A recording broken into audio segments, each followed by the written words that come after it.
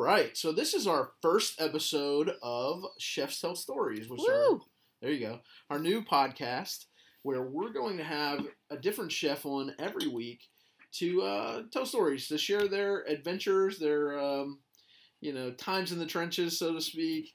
Once upon a time. Yeah, there you go. All the crazy, wacky adventures they've had. And sort of get to know them as a person and take an adventure together. My name's Jerry, and I'll be hosting along with Grace. Yep, hey guys. There you go. And we're excited. We're pumped.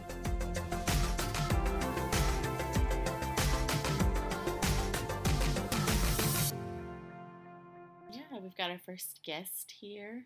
Hello. There you go. So our guest this week is Rebecca Reed, who is the pastry chef for a group of restaurants here in Jacksonville. Orsay, Black Sheep, and Bellwether. That's right. Oh, I think it's called Black Sheep Restaurant Group. Did I get it right? It is. I know. It's always kind of funny when people hear Black Sheep Restaurant Group. They go, how many black sheeps do you have? I And know. the answer's one, right? I feel like I'm not a black sheep. You know what I mean? Like, but I'm fairly compliant. I don't get too crazy. So I'm not all that. So in Camelot, you'd have to be the white knight. You couldn't be the black knight. Right? Yeah, totally. Yeah. But it's a group name. I understand the meaning behind it. Like, they're trying to push things and give people that might not otherwise have a place, an opportunity to do things. And it's a nice thing, but it is always a little bit funny for me. I'm like, hey, I'm Rebecca, I'm the black sheep. I'm the leader of the black sheeps. I asked the same question too. I was like, is it the Black Sheep Restaurant Group? Yes, BSRG. I like it. Okay, so give us give us an adventure from the kitchen. What wild and wondrous experience have you had? That is such a huge question. Do you want to put a time limit on it? We're not trying to just hang out and have a discussion. Past year. In the past year? We're not trying to know your pet dog's name. We're trying to find out. So, the craziest thing that's happened, well, it's funny. The restaurant industry is interesting because you walk in every day and you just don't know what's going to happen. So many things can go right and wrong, and there's so much problem solving. If it's people, interpersonal issues that happen, or even just equipment that doesn't work. Who knows if the building is going to have an issue. One day I was prepping for an event at Bellwether, and I was alone in the kitchen, and I saw a tiny stream of water, and I was like, that's weird. I didn't think that I had dropped or spilt anything, so I'm like, what do you do with that information? Starting to look around, I'm like, oh, there's water gushing out of the wall. Had to solve that issue. So you don't know if you're going to be taking your shoes off and squeegeeing, or if it's going to be a beautiful sunny day. You are there and you make it happen. So yeah, there was water gushing in from corners of the office. It was That's wild. fun. I mean, no, it wasn't. You fun never at know all. what you're gonna be dealing with that day. Yeah, it's that. I mean, refrigeration goes down, things like that, and you're problem solving, dealing with issues, trying to save your product. It's probably not glamorous by any means, but you get to work with some unique people, and that makes it really fun and exciting. Makes sense. It's hard to think of the craziest story. Well, it doesn't have to be the craziest. Just some kind of something fun. When did you have an aha moment, or do you have one of those stories? Is there ever a moment where you were just I figured it out, or is there a moment maybe in your career where you said I've reached sort of the point where I feel like I made it, or I've got it, or No, never. And I think that that's partially just my personality and what drives me. I feel like as soon as I get a menu out, I have, all of my recipes written, I've done my R&D, I've taught everybody how to do it. The menu rolls out, problem solving, things are going really well, the dessert is successful or not, or even if it is very successful and it's a keeper and we're going to leave it on the menu, I still think about it and think about ways to make it better. How to perfect it, yeah. Yes. So you're a perfectionist. Definitely. I don't Well, yes, probably most people would say that work with me. Is it just in your work life or at home too? Are you still like that at home too? I think people will say that I'm meticulous, and that's probably very fair. I am a details person, so I will continue to look at and think about the details, and it's just never over. Like, if I meet a goal, I get excited. I don't not celebrate or, not feel happy about it, but then I'm just always thinking about the next thing. Yeah. And every time people ask me all the time, what is my favorite dish? And you've probably asked me this 17 times before. Everybody asks it, and it's fine. People want to go to the restaurant and order the chef's favorite dish. Right. But my favorite dish is always the one I'm working on for the next menu, because it's never. Because you get excited for what's coming, Yes, so and then it's gotta be hard. You do so much R&D, so much teaching, so much writing and organizing and all of that, and then by the time the thing is there, you're like, let's work on the next one. I'm just. It's a different cycle for you. For you, you're working 2 steps ahead versus people are enjoying it the first time. You're already working on what's coming up next. So. Definitely. Yeah. Well, you're bored of it too, right? Yeah, or you're man, if I have to eat another whatever it is to make sure this thing is right, and you're fortunately, I do really love sugar and dessert, so I eat it all the time. I'm always just thinking about ways to make it slightly better. Yeah. That drives me, and it makes me keep going. I don't know if I would ever be I have made it. I think that's a brain type. It's a way you personality flaw. Yeah, maybe I don't know. I have that. It drives my wife nuts because literally everything I do all day long, I analyze just constantly and figure out how to make better. And if she makes dinner and I look at it and I'm like, well, that was really good, but I would do this, and this differently. Annoying. It just makes her insane. Oh, totally. No, I know. And sometimes it's hard for me. It's been a leadership struggle for me at times because, I'll have a standard for something. It's okay, we're going to do this way. At the end of the night, we're going to close down this station this way. Everything has to be wrapped just like this. And then people meet that standard and it's okay. And maybe I just don't spend a ton of time congratulating myself on stuff. So it's okay, well, since you can do that, I also need you to scrub this thing. And people are almost wait, no, I just did a good job and I got another project. And it's I know, but it's I know you can do it. So I'm just going to keep throwing stuff at you because I think we can all be better. But I know, it's hard when you're that person. You're dang it, I thought I made her happy, but no, we also have to blah, blah, blah, blah, blah, blah, blah. Yeah. Yeah, but the goal isn't to get that one thing right. The goal is the bigger picture, right? Oh, totally. Yeah. And when you do nail the little things, that's when the bigger picture really starts to come. And I just I am that detail person who is making sure the little things are done right. And big picture people, I feel sometimes struggle with my meticulousness. I think the average diner doesn't realize that at some point, being a chef, right? So the progression is there's, I'm sure I'll miss a step along the way, but you work as a line cook initially. Maybe if you don't go to culinary school, then you work in the dish pit maybe to start and you make your way out. But you work as a line cook and then hopefully sous chef, executive chef, or chef de cuisine somewhere, right? And then maybe you're doing something over a whole group. Maybe you're executive chef for a group or a restaurant. I know not necessarily as a pastry chef that may not be the direction we go, but people forget that a lot of successful chefs are being able to teach. Oh my goodness. I don't know if it's even just, it is leadership. Being a chef certainly has to do with talent and your ability to put great food on a plate. However, so much of what you're doing is leading and managing people.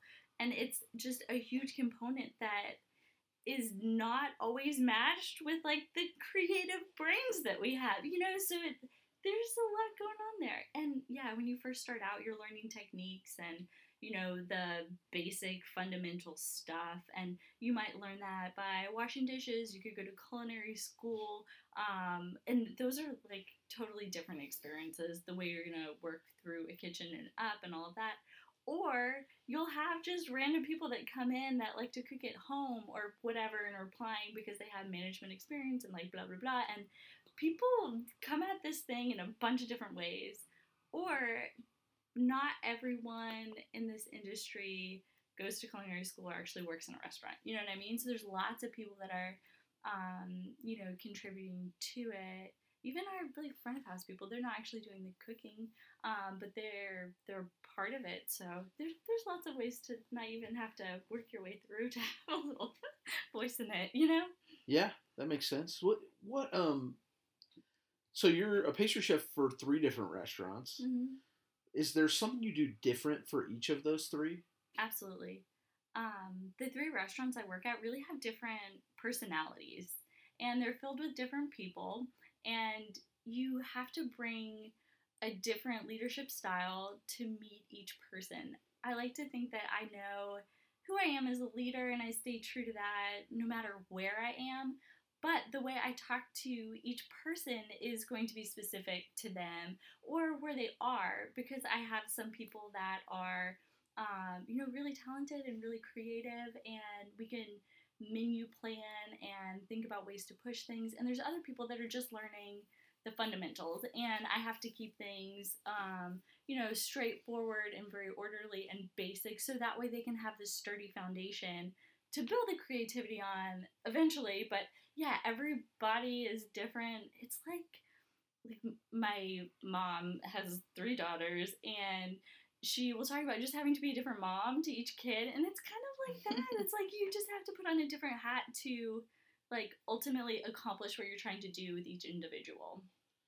Yeah. So, and then also the chefs that I work for are different at each place.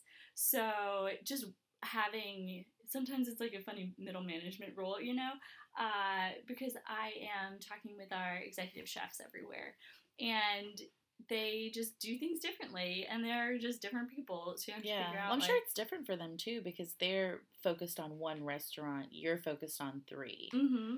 And they can see like the interworkings that happen on the daily there. Right. And sometimes I come in or like, blow in, and then everybody's, things appear to be fine, but there's really this thing that happened like 2 days ago or whatever, and it needs to be addressed, and I don't know, so I'm coming in happy and everybody's in this weird mood. You're a mediator. Yeah, and like, so you just have to figure out the things. It's communication. I'm sure that's super, generalized through lots of industries. Anybody who's managing different people, you have to figure out how to communicate with Sounds them. like there's some serious politics in dealing with all 3, or dealing with 3 different restaurants. It's a new role for me. It's different to not be at one location all the time, because I do miss things. Stuff will be happening and I just won't know about it. And sometimes it does take something coming to a head before I can address it, or even just get clued in to, oh wait, I haven't seen that person in a few days. Where are they? Oh, they got fired, or oh, they stopped showing up. Whatever it is, you're like, oh, I thought they might be on vacation, or are they sick? Like, what's going on? Oh, I might never see you. It's you just don't know. You just don't know. Do you ever worry about, you're not the one putting sending the plate out of the kitchen very often these days, right? I mean, True. Obviously you're working in one of the restaurants and there's some plates you're actually doing, but do you ever worry about like, this has my name on it, and maybe it's not going out at the level that I would want it to be at? Absolutely. Like, that is, yes, that's my job. That's my job to worry about that. And that's basically how I manage my day, worrying about Has there ever been like a crazy situation where someone was like doing the wrong thing and you kind of found out about it? Oh, yeah. A lot of times, I really believe that people show up to work and they want to do a good job. And they might not do a good job because I haven't set them up for success. Maybe I haven't trained them well. Maybe they lost the picture of the dessert. Maybe me training this person that didn't train them. There's lots of, errors that can happen along the way. And I feel like somebody in HR told me years ago something, because I was frustrated with dealing with employees that I didn't feel like were doing a great job. And I was like, if you just see people through this lens of you show up to work and you want to do a good job, like, how do I help people do a good job? Maybe it is, encouraging them every single day and saying, let's plate this thing up together. Again, I want to make sure you understand, right, blah, blah, blah. Let's do it again. Let's have a picture, a diagram on the station so you have a reference for it. Yeah, how can I help you do it the best that you can do it, right? And there's other times, like, sometimes people just don't care on the level that I care. So, of course. Yeah, things like that happen. You just have to kind of, like... Well, it's an industry where people are overworked, underpaid, constantly critiqued, and it's just a brutal place to... It's a great place to work in some ways, but at the bottom of the totem pole, it's a pretty brutal place to... brutal place to work. It's not easy, but, like, so many wonderful things in life. Like, don't give up there. Like... Sure, right? And if you're good, you move up very quick. It's also one of the few industries where... There are a lot of industries where you're good, but it takes you years to move up. It seems like an industry where if you're really good, you move up pretty quickly. I guess so. I don't know. I was just in New York. I saw my first real chef. And... the first one you worked You're for. You're not a real chef, Rebecca? It took me a minute. I'm like, my first real chef. I'm like, wow! I thought you were a chef. I thought you were a chef Then it today. clicked. I was like, oh, no, I understand. Like a mentor and somebody that I worked for. I interned for her and then got my first job. I really didn't have the experience to have that job, but because I'd interned there, I did get the job. And it's funny because back then... You know, I thought I was pretty good. I went to a prestigious culinary school in New York City. I had, like, volunteered and, you know, interned and done some stuff. And you're like, sweet, like, I am doing it. And people would say, like, oh, you're a chef.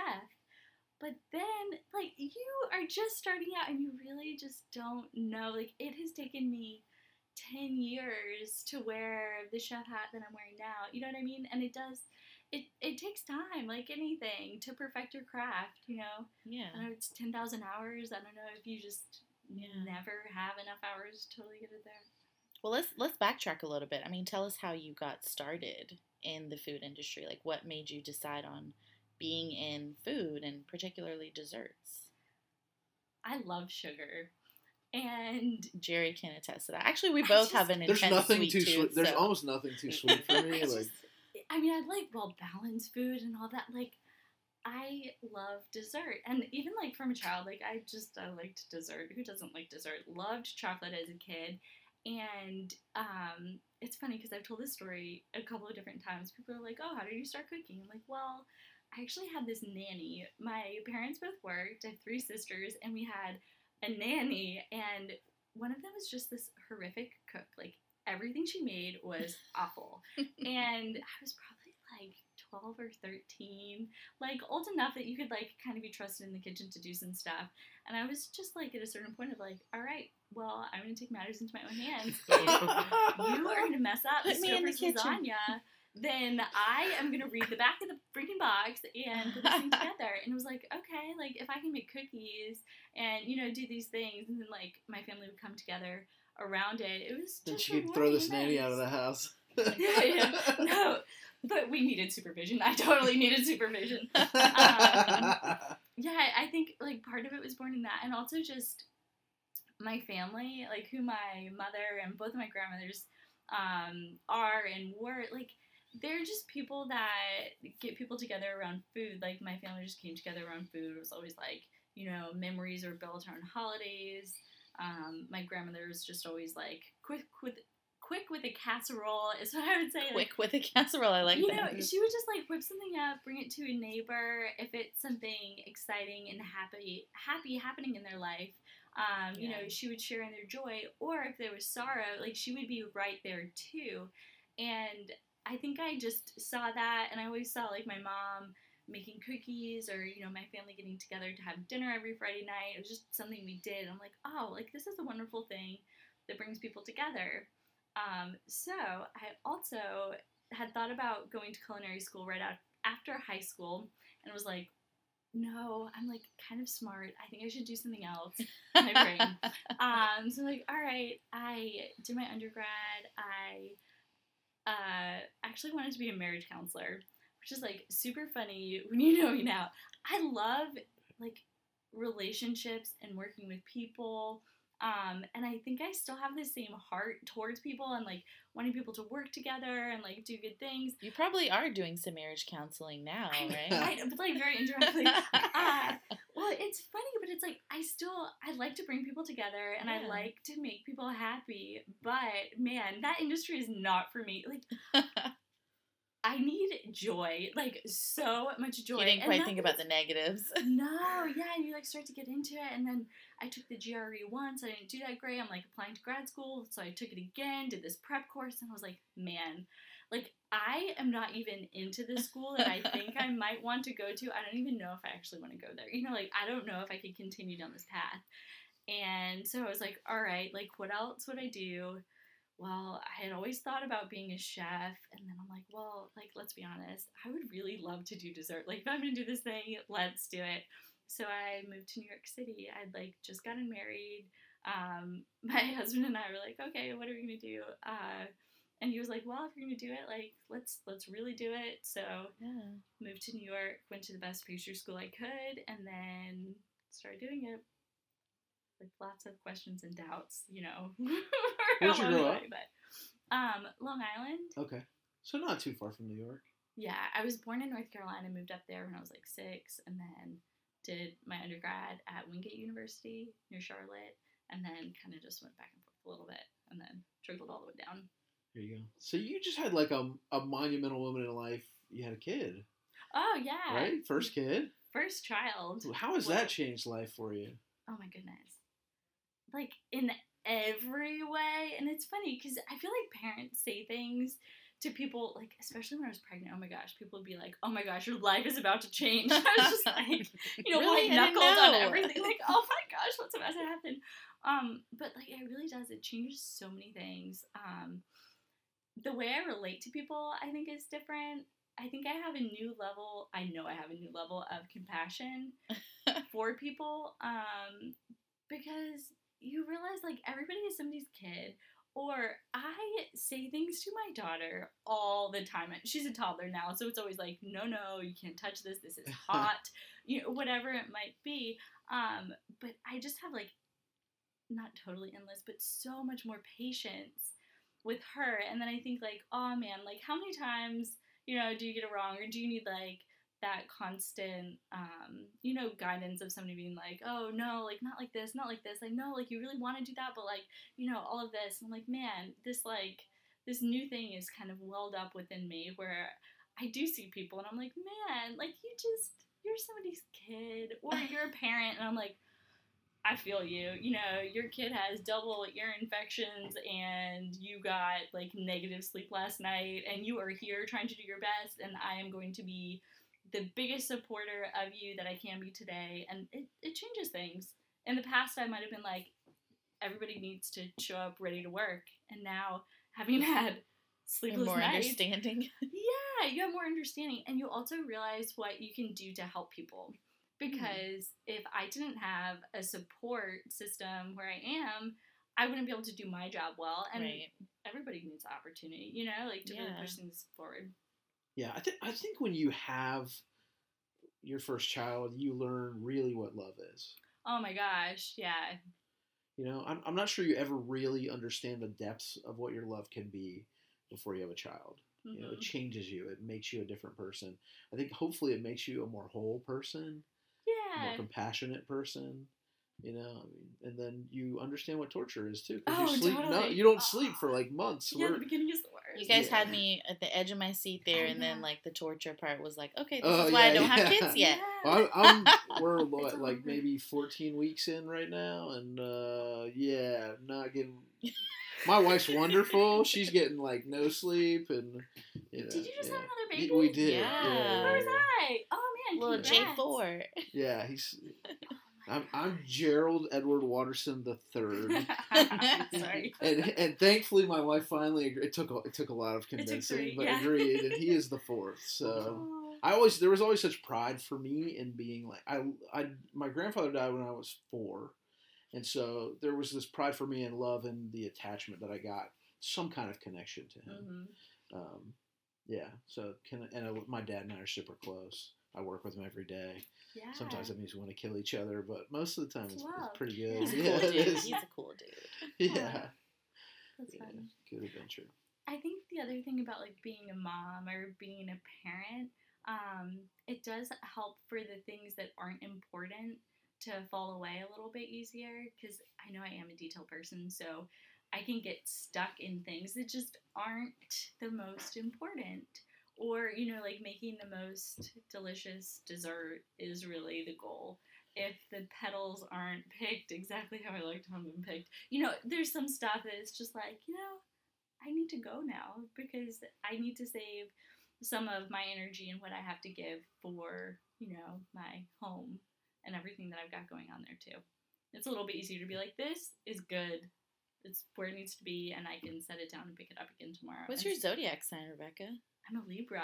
Oh, I just knew such a that. Grace is a big fan of zodiac signs. She's like convinced that you can like define a person by their zodiac sign. It's funny. One of my people is really into it too, and she'll say things all the time, and I'm like, "Can you please align my stars?" I'm like, "I don't know what's going on." I don't know. That might be kind of hard. Yeah. Grace, when you get your first house, are you gonna have like the feng shui person come in and maybe balance I don't things for you? know. I have smelled smelly smells in the kitchen and like literally taken sage and lit it on fire and like done a little dance to try to make it smell better. It's a thing. It helps. That is great. It really does. That's awesome. Where do you look for inspiration? Like, I mean, you're having to create every time you guys do a seasonal menu. You're having to do 6 desserts, probably ish, at 3 different restaurants. So you got to do 18 desserts. And you get what, about a month to put it together, a month and a half? It's like a lifetime process. You know what I mean? Like, where did some of the things that I have on there right now come from? It's not always like the 1 month of actual planning. It's like an idea I had forever years ago. Yeah, And you pull things out. Honestly, I like to make food that I like to eat. So that is, one of the first things I do. It's like, is this delicious? Is this something that like I would actually order on a menu? And then, like, inspiration is all over the place. It is, what do I feel like eating right now? Like, what looks good? What are the purveyors saying? Yeah. And then I like to look at other people's work, too. Kind of see what trends are happening. See what I can add to, whatever we've got going on. And then really what the other chefs are up to in the kitchen is really inspiring. Like, if they're fermenting weird things or, like, doing processes I've never done before. I get to kind of, peek over there and see if I can put that thing on a dessert, or if it's not something I want to go near. Do you ever take inspo, like, from your daughter, or from things you might make at home? Well, I don't do, like, intense baking at home like I used to. Too much at work, so just gotta keep it there. Yeah, it's different cooking at home versus cooking at work. Right now my daughter does really love peanut butter, so I am thinking about peanut butter a whole lot more than I normally would. Yeah, she hasn't totally inspired it yet. Sometimes my husband will say things like, "Can you please just make those oatmeal chocolate chip cookies?" I used to make them in college, and they're good cookies, but they're not like, whoa, best thing I've ever made. But he'll say stuff like that. And but to him, it might be, like, amazing. Yeah, or, like, it just goes back. Like, he just likes it, so I'll make nostalgic, it. Yeah, like, these aren't that bad. I should totally make these. And then I'm like, oh, let's throw oatmeal in, like, some cookie or whatever. I'm like, oh, it's a good idea. Thanks, babe.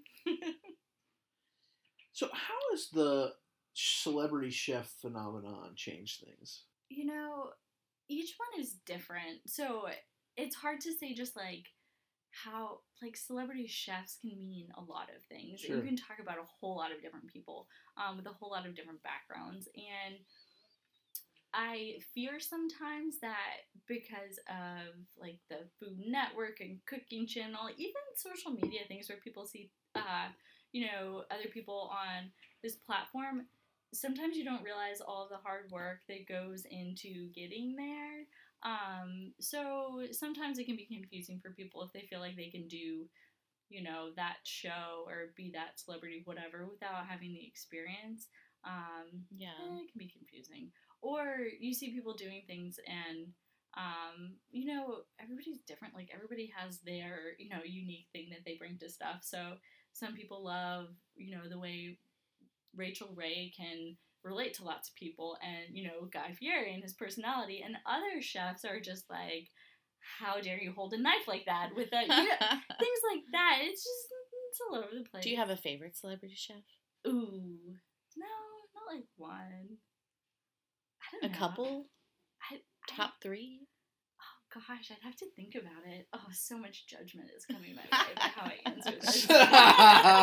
You have to just like forget about that, throw it Pioneer out the Woman. I window, love Pioneer Woman. and just hang out with us for a little while. Well, it's funny. I met, I'll shamelessly say it, Bobby Flay, like the day before I was starting culinary school, and I went to the same school that he went to in New York, and my husband and I ate at one of his restaurants, and he was like, Expo, I don't know, whatever, but he was standing in an open kitchen, and it was like, I would have to walk past him to use the ladies' room. And my husband's like, you should totally go up to him and just be like, hey, I'm about to start culinary school. Any advice? And I was like totally nervous. Like I didn't know anything. I'm like, oh my gosh. And this is also like 12 years, 10 years ago. Like this is a beat. So Bobby Flay wasn't even like who he is now, but he was still pretty cool. But I walked up to him and I was like, hey, you know, do you have any advice for somebody just starting off? And I remember he was like doing some stuff, but he stopped and was like, you know, the best advice I have is to not think that you're about to be the next Top Chef. It takes a lot of hard work to get anywhere in anything. Like you just have to work hard for whatever it is you want. Don't think that anything is going to be really given, cool. all of that. Yeah, and it's like a little bit of advice from thank you, Bobby Flay, a million years ago. I don't even know if you. Thanks for stopping and giving me that advice, Bobby. Yeah. So that's my little Bobby Flay story. But yeah, it was good advice. And then I feel like, you know, you start school and you're working, you know, in school with a bunch of people who have no idea what they're doing either. And some people are kind of posturing like, oh, my dish is blah, blah. And it's like, we're all learning how to make the same apple tart right now. You know what I mean? Like, yeah. Put your head down, just get through this. It was good advice for the beginning. So I feel like because of that, I'm always like, oh, he was nice to me. But other people will say other things, so who knows? Can you tell us about a single moment in your life that you felt lost most acutely?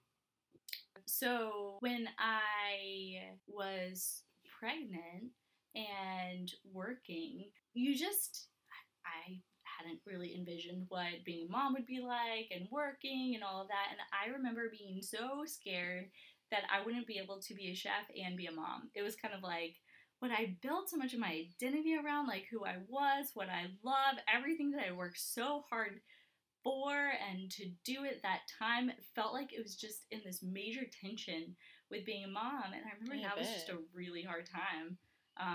So now I feel like I really have to stand on the soapbox and say it is definitely not easy. Like it's hard to be a mom. It's hard to work in this industry, you know, separately, but then together, like it's just a whole new level of challenges and things like that. So I really want to empower other people to keep pursuing their dreams and keep going after it, keep showing up, even when it is hard, or even if you feel like what you are doing is in tension with other things. It's not always tension that means that you should stop. It's, you know, it can be something that you grow through that makes you stronger. So what's it like being a woman in this industry that's predominantly men? It's funny. I was thinking about that question, and it's funny because so many people do say like, oh, I met you and maybe you weren't like exactly what I was expecting, because I'm like 5'1", let's say like 5'3" with my dance goes on. I'll stand up real tall. I have like blonde hair, it's braided, I wear makeup, I'm petite. And sometimes people will like walk into a kitchen and assume that somebody else is in charge. Yeah. Even though it's me, just because they're a big dude with a beard, whatever it might be. So there's a little bit of that. Like everybody kind of enters with their own prejudices, you know, and people might, you know, see a woman or see me differently based on the way I look. Yeah. Have you ever had like a moment where you've just been like, it's harder being a woman, like it kind of just put you down a little bit? I'm one of those people that I'll say, yes, those things do happen, but I'm also just really motivated by that moment. And when people are like, you can't do it, or, you know, that would be really hard for you, I just like double down. Go harder. Yeah. Because, I don't know, it's important. And I think one of the cool things about working in a kitchen and working with diversity and, you know, so many different people and even like so many dudes, it's like they bring a lot to what we're doing. Right. And I bring a lot to what we're doing. So if we look at our differences and, you know, all of the differences that we have and don't see them as something that should make us not be able to work together, but is really something that is just like a different facet of the same thing that, we can still all work together and we can have more, better, different ideas because we're bringing all these perspectives together. Kind of focus on that, then it helps for differences to not be isolating. Right, yeah. Because if I did walk in and say, like, oh, I'm the only woman in this room right now, and I felt insecure because of it, and I felt like, oh, people aren't listening to me just because I'm a woman, or blah, blah, blah. Right. That certainly could happen. But I just feel like I have something different and unique to bring because of exactly who I am. And I think it's really important to show up with that. Because if you don't, you're just... it sounds like you really have to have that drive and that ambition to really get through it. If you're maybe a weaker person, you just... It would kind of tear you down a little bit. And also, I am who I am right now. And if you asked me questions like that, gosh, 5 years ago, my answers would be different. And I wouldn't walk in with, hellfire. What would you say is the happiest moment of your life? That's such a brutal. She's like, nice cliche question, folks. Okay. That's hard. I don't know. I don't know if I have one. Is it hard because do you think there's something that you're supposed to say? Or no? It's just a hard question. It's a hard question. I'm a happy person. I like to find a lot of joy in things, so it's like... I feel like you need a t-shirt that says that. I'm a happy person. Don't mess with this. Yeah. But I will beat you up. Yeah, get on my level. My, sugar high level. I need that. I don't know. Getting married was great. I love my husband. He's wonderful. He really is absolutely wonderful. Man, that was just a in stressful case he's day. Listening, you had to say that. Even if he's not, he is so great. What does he do? He's a television producer. Oh, cool. So he does sports TV stuff.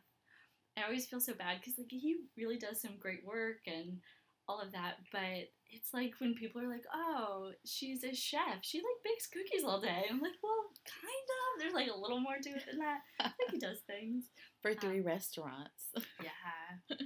He has sports Emmys, so I feel very, very proud of him for that.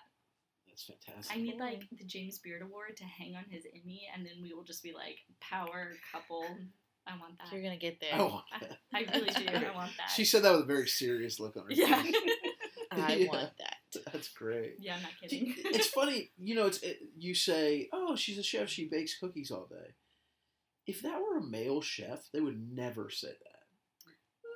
Yeah, I Can you imagine? I walk up to a male chef and I say, oh, you're a chef, you bake cookies all day. I might get decked. Yeah, right.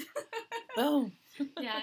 Well, that's true. It's different. And even leading different people, sometimes it's hard if you're not used to having a little lady be your authority. But hey, we're all here. I feel like you put the hammer down, Rebecca. I feel like you. Yeah. I feel like you bring it out sometimes when you need to. Most female chefs, especially who are small in stature that I know, there's a moment you'll always if you hang around them enough, you'll always see a moment in the kitchen where they snap and you see the screaming drill sergeant version. Is there a screaming drill sergeant version of you? I'm not I just am not a yeller. If I am very frustrated and upset, I will take a few deep cleansing breaths and then I will speak to you in a quiet manner. You know what I mean? And I feel like I can just get my message across so well in my still small voice than screaming at the top of my lungs. Is there a look of death? Is that oh, probably totally. I'm sure that if you ask all the people that work for me, they're probably nice, calm, probably oh, she's supposedly she happy so by voice, but you're about to die, guy. When Rebecca takes a deep breath, folds her hands and tilts her head. Yeah, it's probably something like that, and you're like, ah. I just feel like you say it so put together too, probably, but they just feel like you're digging into their soul. Yeah, I know that hurts awful when I'll say something, and then if somebody gets emotional about it, I'm like, oh man. Have you ever made someone cry? Yes. Oh, Rebecca. She didn't even look sad about that. She was like, of course. Well, this is a hard industry. There's so much stress. You know what I mean? There's a lot going on, and people show up to their job and they want to do a good job, and if you get a lot of critique, it can be really hard. I know I had critique when I was, like, especially just starting out, like, now I feel like I've learned to manage things a little bit better. Maybe I also just have a lot more confidence now.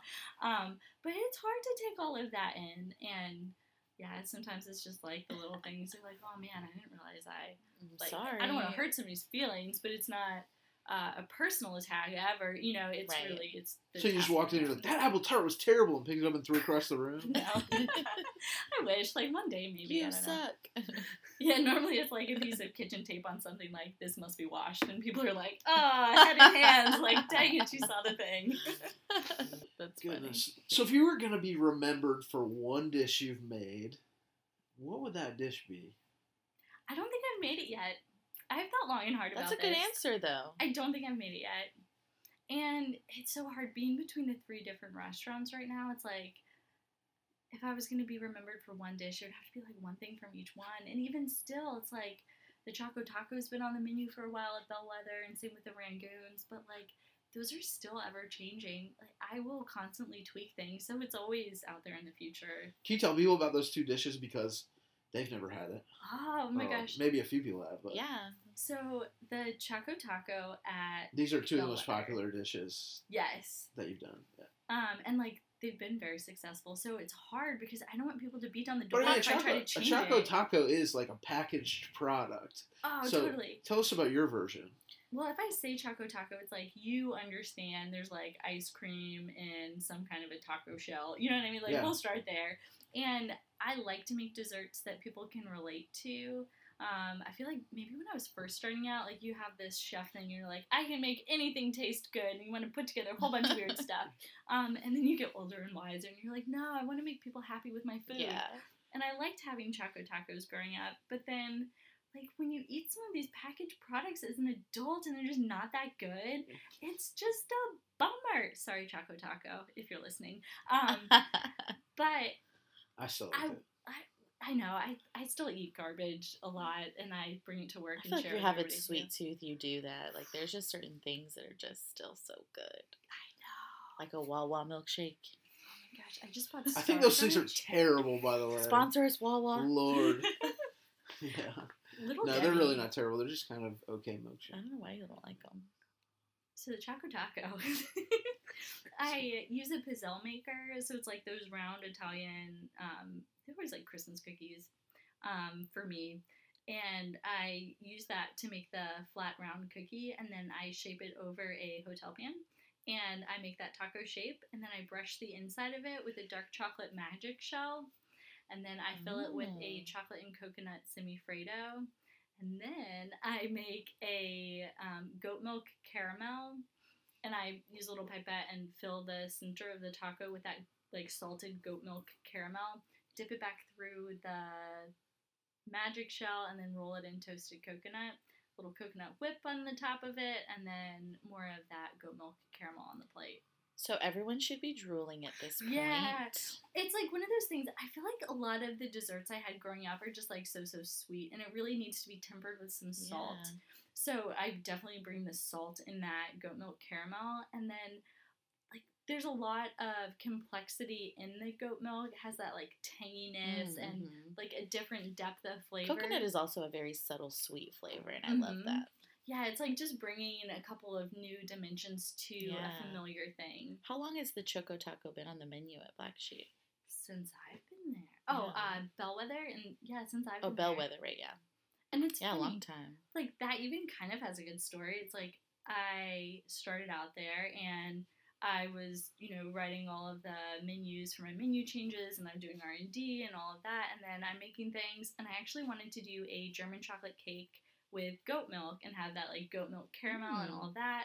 And I was like making it, doing the R&D, and it was good. It wasn't bad. I mean, it's like it was good, but it just wasn't like whoa, amazing. And I had just started working with John, my boss, and he was like, yeah, this is good. And I remember wanting him to have like a bigger reaction for it. And I was like, I guess you're right. Like, this is I good. guess it's not that good. Yeah, and you kind of go into this thing. Or, like, when I started there, like, they hadn't had so many of the things that I was making. So then people are getting excited Yeah. about what I'm doing. And I needed this, like, big reaction from people. And then when it was like, oh, that's good, I was like, drawing board. We were going back to the drawing board. We were redoing everything. And then, like, that's where the Choco Taco for me was born. It was like, okay, like, this needs to be better. How can I, like, really, bring something new and different here? So, that inspires I also me love too. those rotating ice creams. Yes, the soft serve. The soft serve is so good. What's a family meal that stood out to you throughout your career? Like, what's been one that's, like, you just really remember? And by the way, if you're not that industry familiar, family meal is when everyone in the kitchen comes together and has a meal together before service. Or after service. Or after, fair yeah. enough. Like, let's be honest, most of the times after service. When I was pregnant and working, and, like, I worked Friday, and then I took the weekend, took off Monday, Tuesday, had my daughter on Wednesday. So, like, I worked Up right until to it. Wow, yeah.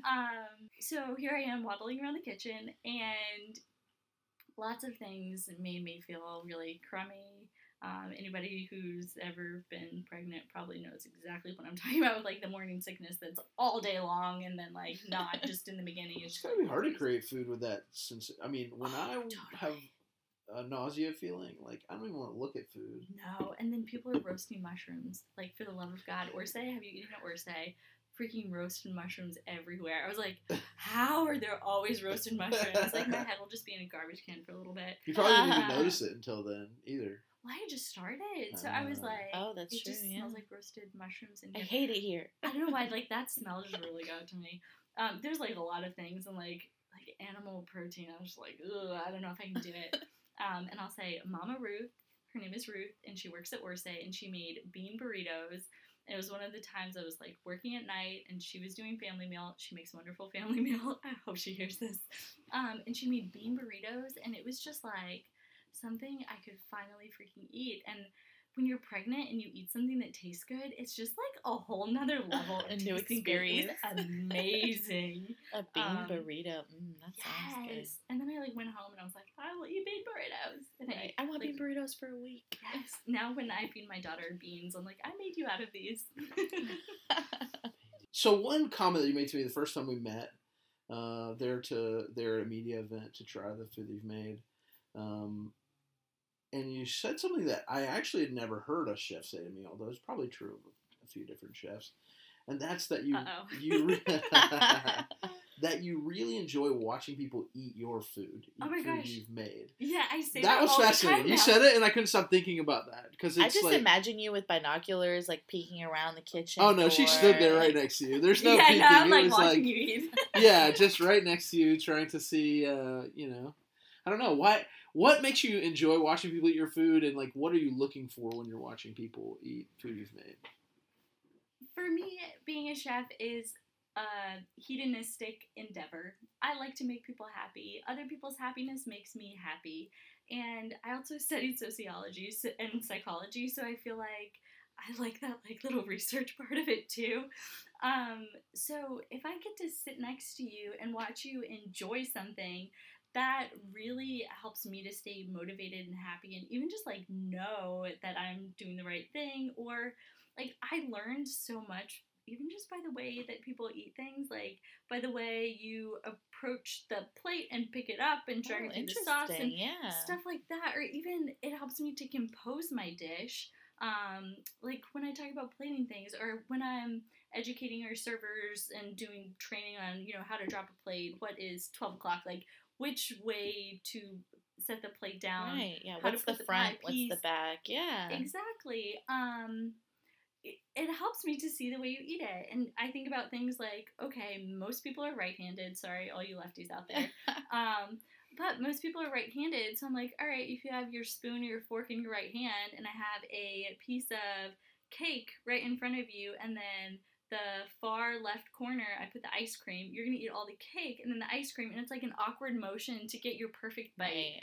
So what I'm trying to do is set everybody up for success in everything in life. So I want to have the piece of warm chocolate brownie, whatever, on the like middle left side of your plate, and then your ice cream like slightly lower and on the right, so that way you just very easily get that perfect bite, and then you just look up and smile, and I am so happy, and so are you, and we just share that moment. So That's very cool. That's awesome. Yeah. That was I fascinating. wouldn't have to thought listen about to. that. You know? Yeah, no, that was really. It makes a lot of interesting. sense. The way you want people to eat your dessert, you want to plate it how they're going to naturally want to eat it. Mm-hmm. Or if you have a garnish that looks really cool and is awesome on Instagram because it's this big old wheel or this like flower, gold leaf, whatever. I do all the things, so I'm totally guilty of this. But then you watch people eat your plate, or you watch plates come back to the kitchen and there's a flower on the side of everything, or there's that tempered chocolate garnish that's a pain to make that everybody doesn't eat. They just like lift it off and put it to the side. Then you know something as a chef. Like, okay, how can I have a more functional garnish that is more edible and enjoyable, that adds something, brings something to a dish instead of just like insta likes. Yeah. But I know it's hard because I think people often some of the balance in misunderstand that might just be education with servers, because Yeah. if the server tells you, by the way, that garnish in the middle of your dish is delicious, and you really ought to indulge in that as well, you do. Yeah, or I think about things like flowers are beautiful. I love to play with flowers, but I would never just like pop a pansy in my mouth. You know what I mean? I would eat a petal off of the pansy, and it would add like freshness. Sometimes it's like a pepperiness, herbaceousness to something, but I'm not going to just eat handfuls of flowers. So I'm going to think about that as I'm designing the plate. Like if I, just pick the petals off of something and it just gives you a little pop of color, and it's not like this thing that you just like lift off and place on the side, then people kind of enjoy the whole thing. That's fascinating. I like it. I am the person that eats the flowers now. Yeah. I never used to be, but as I've gotten more into food, like I'm just Same, yeah. fascinated by like the why. Although every now and then I'm kind of like, is that to eat or is that not to eat? But if it's on a plate, if you're at a nice restaurant, I think if it's on the plate, you can safely say it's edible. If you're at some randomish, maybe not quite so organized restaurant, I worry a little sometimes. Or sometimes you see things like, maybe not so much hopefully not so much right now, like a whole cinnamon stick on something, and you're kind of like, I get it, it's a cinnamon stick, and it adds height, but I'm not going to buy that thing. You know what I mean? Like, I know better than that. Or you see whole mint leaves. That's like, I'm just leading the crusade. Please, no more mint leaves. Why mint leaves and raspberries on everything? Yeah, I don't, not the biggest fan of that either, mint leaves. I like mint as like a subtle flavor, but I think when you get too much mint, it's overwhelming. If you see a dish plated with a sprig of mint leaf on it, what do? You just move it to the side. Every time. Yeah, I mean. So we just wasted it. It would overpower the entire thing. So. Although mint, if you've ever grown it, is like a weed. It's just like everywhere. Like you can waste lots of mint. It's not hard to get more. No, yeah, but then now maybe that's why I have this like thing against mint right now, because I cannot get it out of my garden. Because it's evil and it keeps coming back.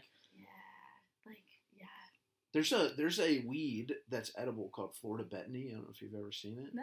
If it gets in your garden, you will know what it is, because it is impossible to go away, and they look like grubs.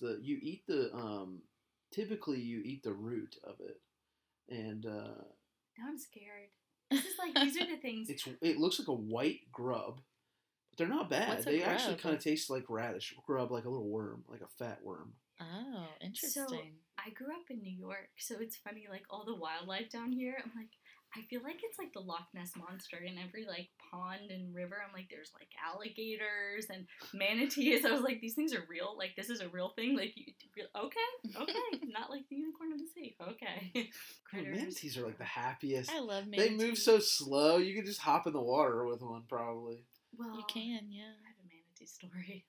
Unrelated to Come on, let's go. Share the manatee story. So my family was vacationing in the Keys, and my husband and I were on a kayak, and I had no idea what a manatee was. Like, this chick from New York is like, what the heck is that?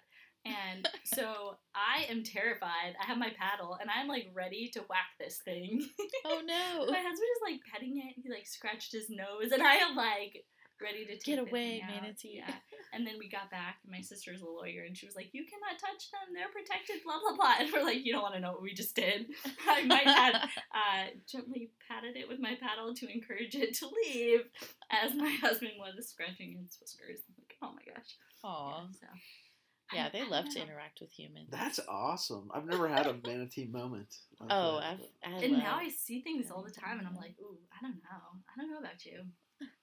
All right, so I have some questions for you. Yes. You have to answer with the first thing that pops in your head. Ooh, okay. We're gonna call it rapid fire. Yes. Are you ready? Yes. Okay. Favorite dish to make? Souffle. Favorite ingredient to cook with? Chocolate. Do you snore? No. What do you hate the most? Mint leaves. Cake or No, pie? dirtiness. Like, uncleanliness. Like, that just drives me bonkers. Cake or pie? Cake. Most embarrassing place you've farted? Ooh. I don't know. I'm trying to think. Come on, this Okay. is Oh, this is oh my called gosh, rapid no. fire for a reason. A Trans-Siberian Orchestra concert. Oh, wow. Nice. Best chef you've ever met? Best chef? I don't know. Bobby Flay. I felt like we had our moment. Yeah, that was a pretty cool one. Pizza or tacos? Pizza. Guilty pleasure candy? Snicker bar. Beer or wine? Wine. All right, that's it. You did pretty good. That's quick. Except for the farting one. Took a Yeah, lot the of part thought. you had to think about that one hard. That was That's a good great. story. Must be a lot of embarrassing places you had to go Give me through. like what's the one? I've been thinking about this week. This is my topic in my head. What's like the one? Because I'm dying to find like more fun snacks. I don't know, just my life. But what's the one like snack that most people haven't tried that you think's fantastic? Like mainstream snack? No, I'll give you mine first. That'll probably make it easier to come up with. The one. Flaming Hot Cheetos and Takis are both like really great. I love I didn't know Takis. what Takis were until I started watching Orange is the New Black. And then I was like, all right, there must be something there. Then and I you do saw them at Takis for Publix. magic. Yeah, I I, was love like, all right. Takis. And then I was like, I see you. That's awesome. I like salty things, especially like I love to buy Little Debbie's and then like a bag of salt and vinegar chips because it's just that like And take a bite of each? salty. I've been Heck obsessed yeah. with the pickle chips lately. Those are good. The dill pickle. Yeah. They're pretty good. I liked when Lay's did their like, name your flavor thing, and Yeah. they tried a whole bunch of different flavors, and then nobody ate them, so they just did away with it. Yeah. They've been keeping the pickles. The pickles. Yeah, Are good. I think it's a Canadian thing, and like the ketchup ones, those are pretty good too. I love to walk through like the Asian grocery store, find the biggest one I can find, and walk through it and just like look for snacks. Mm-hmm. I found these ubi pillow things, which Ubi are like, pillow things. oh, they're amazing. That's what they're called. They're called ubi pillows, but I they love have like a Haichu. ubi cream in the middle, Hmm. and then it's almost like a cereal outside. It's odd. They're Is it ubi or ube? I thought it was ube, but I really don't know. I Don't I've heard it lie. said both ways, so I just say Ubi. one and see what Ubi. happens. Yeah. The real quick, there's a great story behind Flaming Hot Cheetos, which you may or may not know. So it was actually invented by a janitor at Frito-Lay. Oh, maybe I have heard this. Have you heard this story? Yeah. Yeah, so cool. Basically, guys cleaning the floors at Frito-Lay. Did you tell me this? Maybe because might I have. love He this tells a story. lot of This people story Talk about is Flaming Hot my- Cheetos. This is like one of my He told favorite me, and I've told like 10 people stories. now. It's great. Yeah, he's cleaning the floors at Frito-Lay, and the CEO of the company sends out this company-wide email and says, we're open to ideas or something along those lines, and says, we're feel free Anyone to send can us apply, your, yeah. anybody can send us your ideas, blah blah blah blah blah. And he's like, well, I took that very seriously. And he said, there's the gentleman was Hispanic, and he said there's nothing for the Hispanic market. There's nothing that really in Frito-Lay's mix that hits for us. And so he took the Cheetos home and he experimented with like spices and flavors, and he made Flaming Hot Cheetos in his kitchen at home. And so he sent an email to the CEO of the company saying, I have this idea, blah, blah, blah, blah, blah. He says, I get called in by my manager, and he's just angry. He's like, what are you doing? I'm getting emails from corporate, blah, blah, blah. And when the CEO comes to town, he says, I'm going to bring our management team, and you can present it to us. So he presents it to them. They love the Yeah. idea. The guy's a vice president of the company today. That's amazing. It's so cool. It's like, it is amazing the things that you can learn when you're open to learning from anybody. You know what I mean? That's pretty cool. I love that. That's Yeah. awesome. Well, it's been a fun adventure. This turned out exactly how I would have hoped, honestly. Yeah, Like, thanks for being our inaugural podcast guest, Rebecca.